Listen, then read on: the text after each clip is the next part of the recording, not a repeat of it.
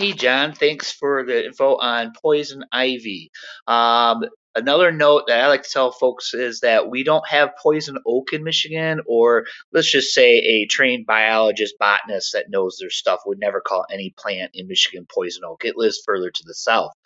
Another one I hear about that I'm sure you're familiar with is poison sumac. Has the same oil as poison ivy, however, it lives in swamps. So a lot of people will see sumac and say, "Hey, that's poison sumac." Well, it lives in deeper swamps, so unless you're hiking in a swamp with like a boardwalk, you're probably not going to see that stuff either. So your advice to go and learn it, like go on Google and know how to identify poison sumac, is good advice because you sure don't want to get that because that has some nasty stuff. I'm not affected by poison ivy, but I sure am by poison sumac. Anyways, thanks listening in Abu Dhabi, and keep up the great work.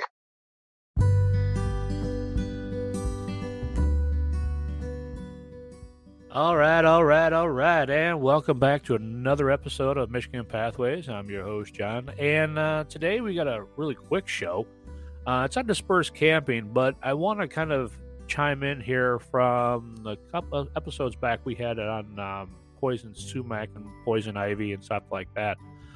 So my buddy over at Tom's Tall Tales, which would be Thomas Funk, you can hear him on Amazon and Podbean on his podcast, chimed in some really good information there, and I hope you guys are able to kind of take that in and apply it to what you do out in the woods, whether it's from camping or hiking, or you're out just kind of enjoying the trails and such like that. So definitely get on over there, and hope you guys hang around, and I'll see you over on the other side.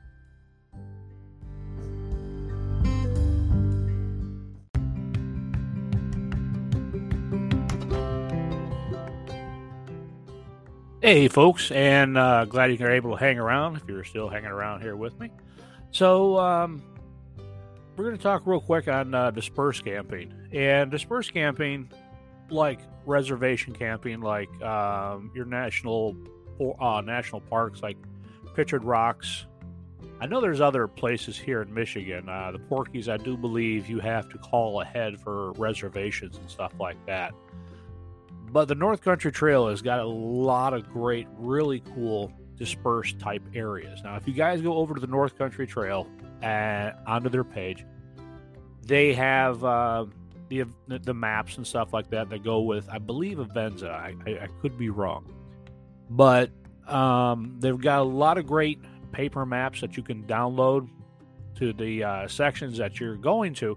And if you click along, like I do, you can kind of see if there's dispersed camping or if what kind of camping is allowed in that area. It's really good. They keep everything up to date, and I do recommend you guys get over there and try that. So what I like to do is make little notes. I'll jot down on a piece of paper, between this mile marker and this mile marker, is dispersed camping. I haven't found too many places as like Pictured Rocks and so on and so forth that doesn't have it to where you have to call in ahead of time. So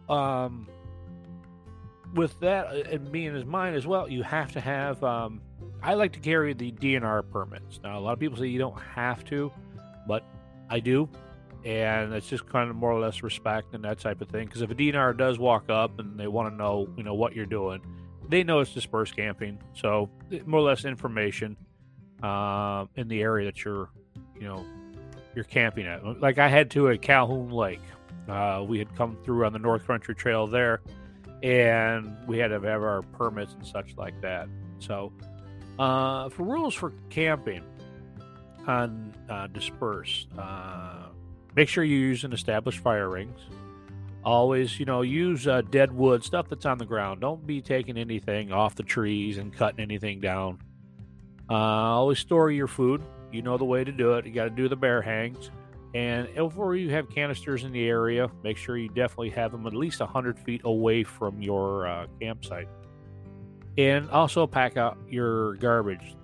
Just like dispersed camping, leave no trace, so on and so forth. And always make sure if you're doing your bathroom thing, make sure you're 200 feet away from water as well. So for dispersed camping, this lady had asked me, what do I need? Well, first off, you need your 10 essentials when you're out in the backcountry at any given time. You guys know that. I'm always a big pusher for that. Even if it's an overnight deal, you always got to have at least your 10 essentials. And I've gone through that. That was pretty much my first episode on here, and that still remains a big hit when people come over to the site here.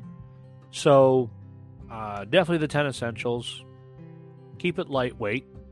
Don't take all your fears out there. You'll be making it home soon enough. So, so I hope that kind of helps you guys out with dispersed camping. It's pretty, cut and dry when it comes to camping, but always do your research. Like we said in the beginning here with the poison ivy, poison sumac and stuff, kind of do your research and where you're going.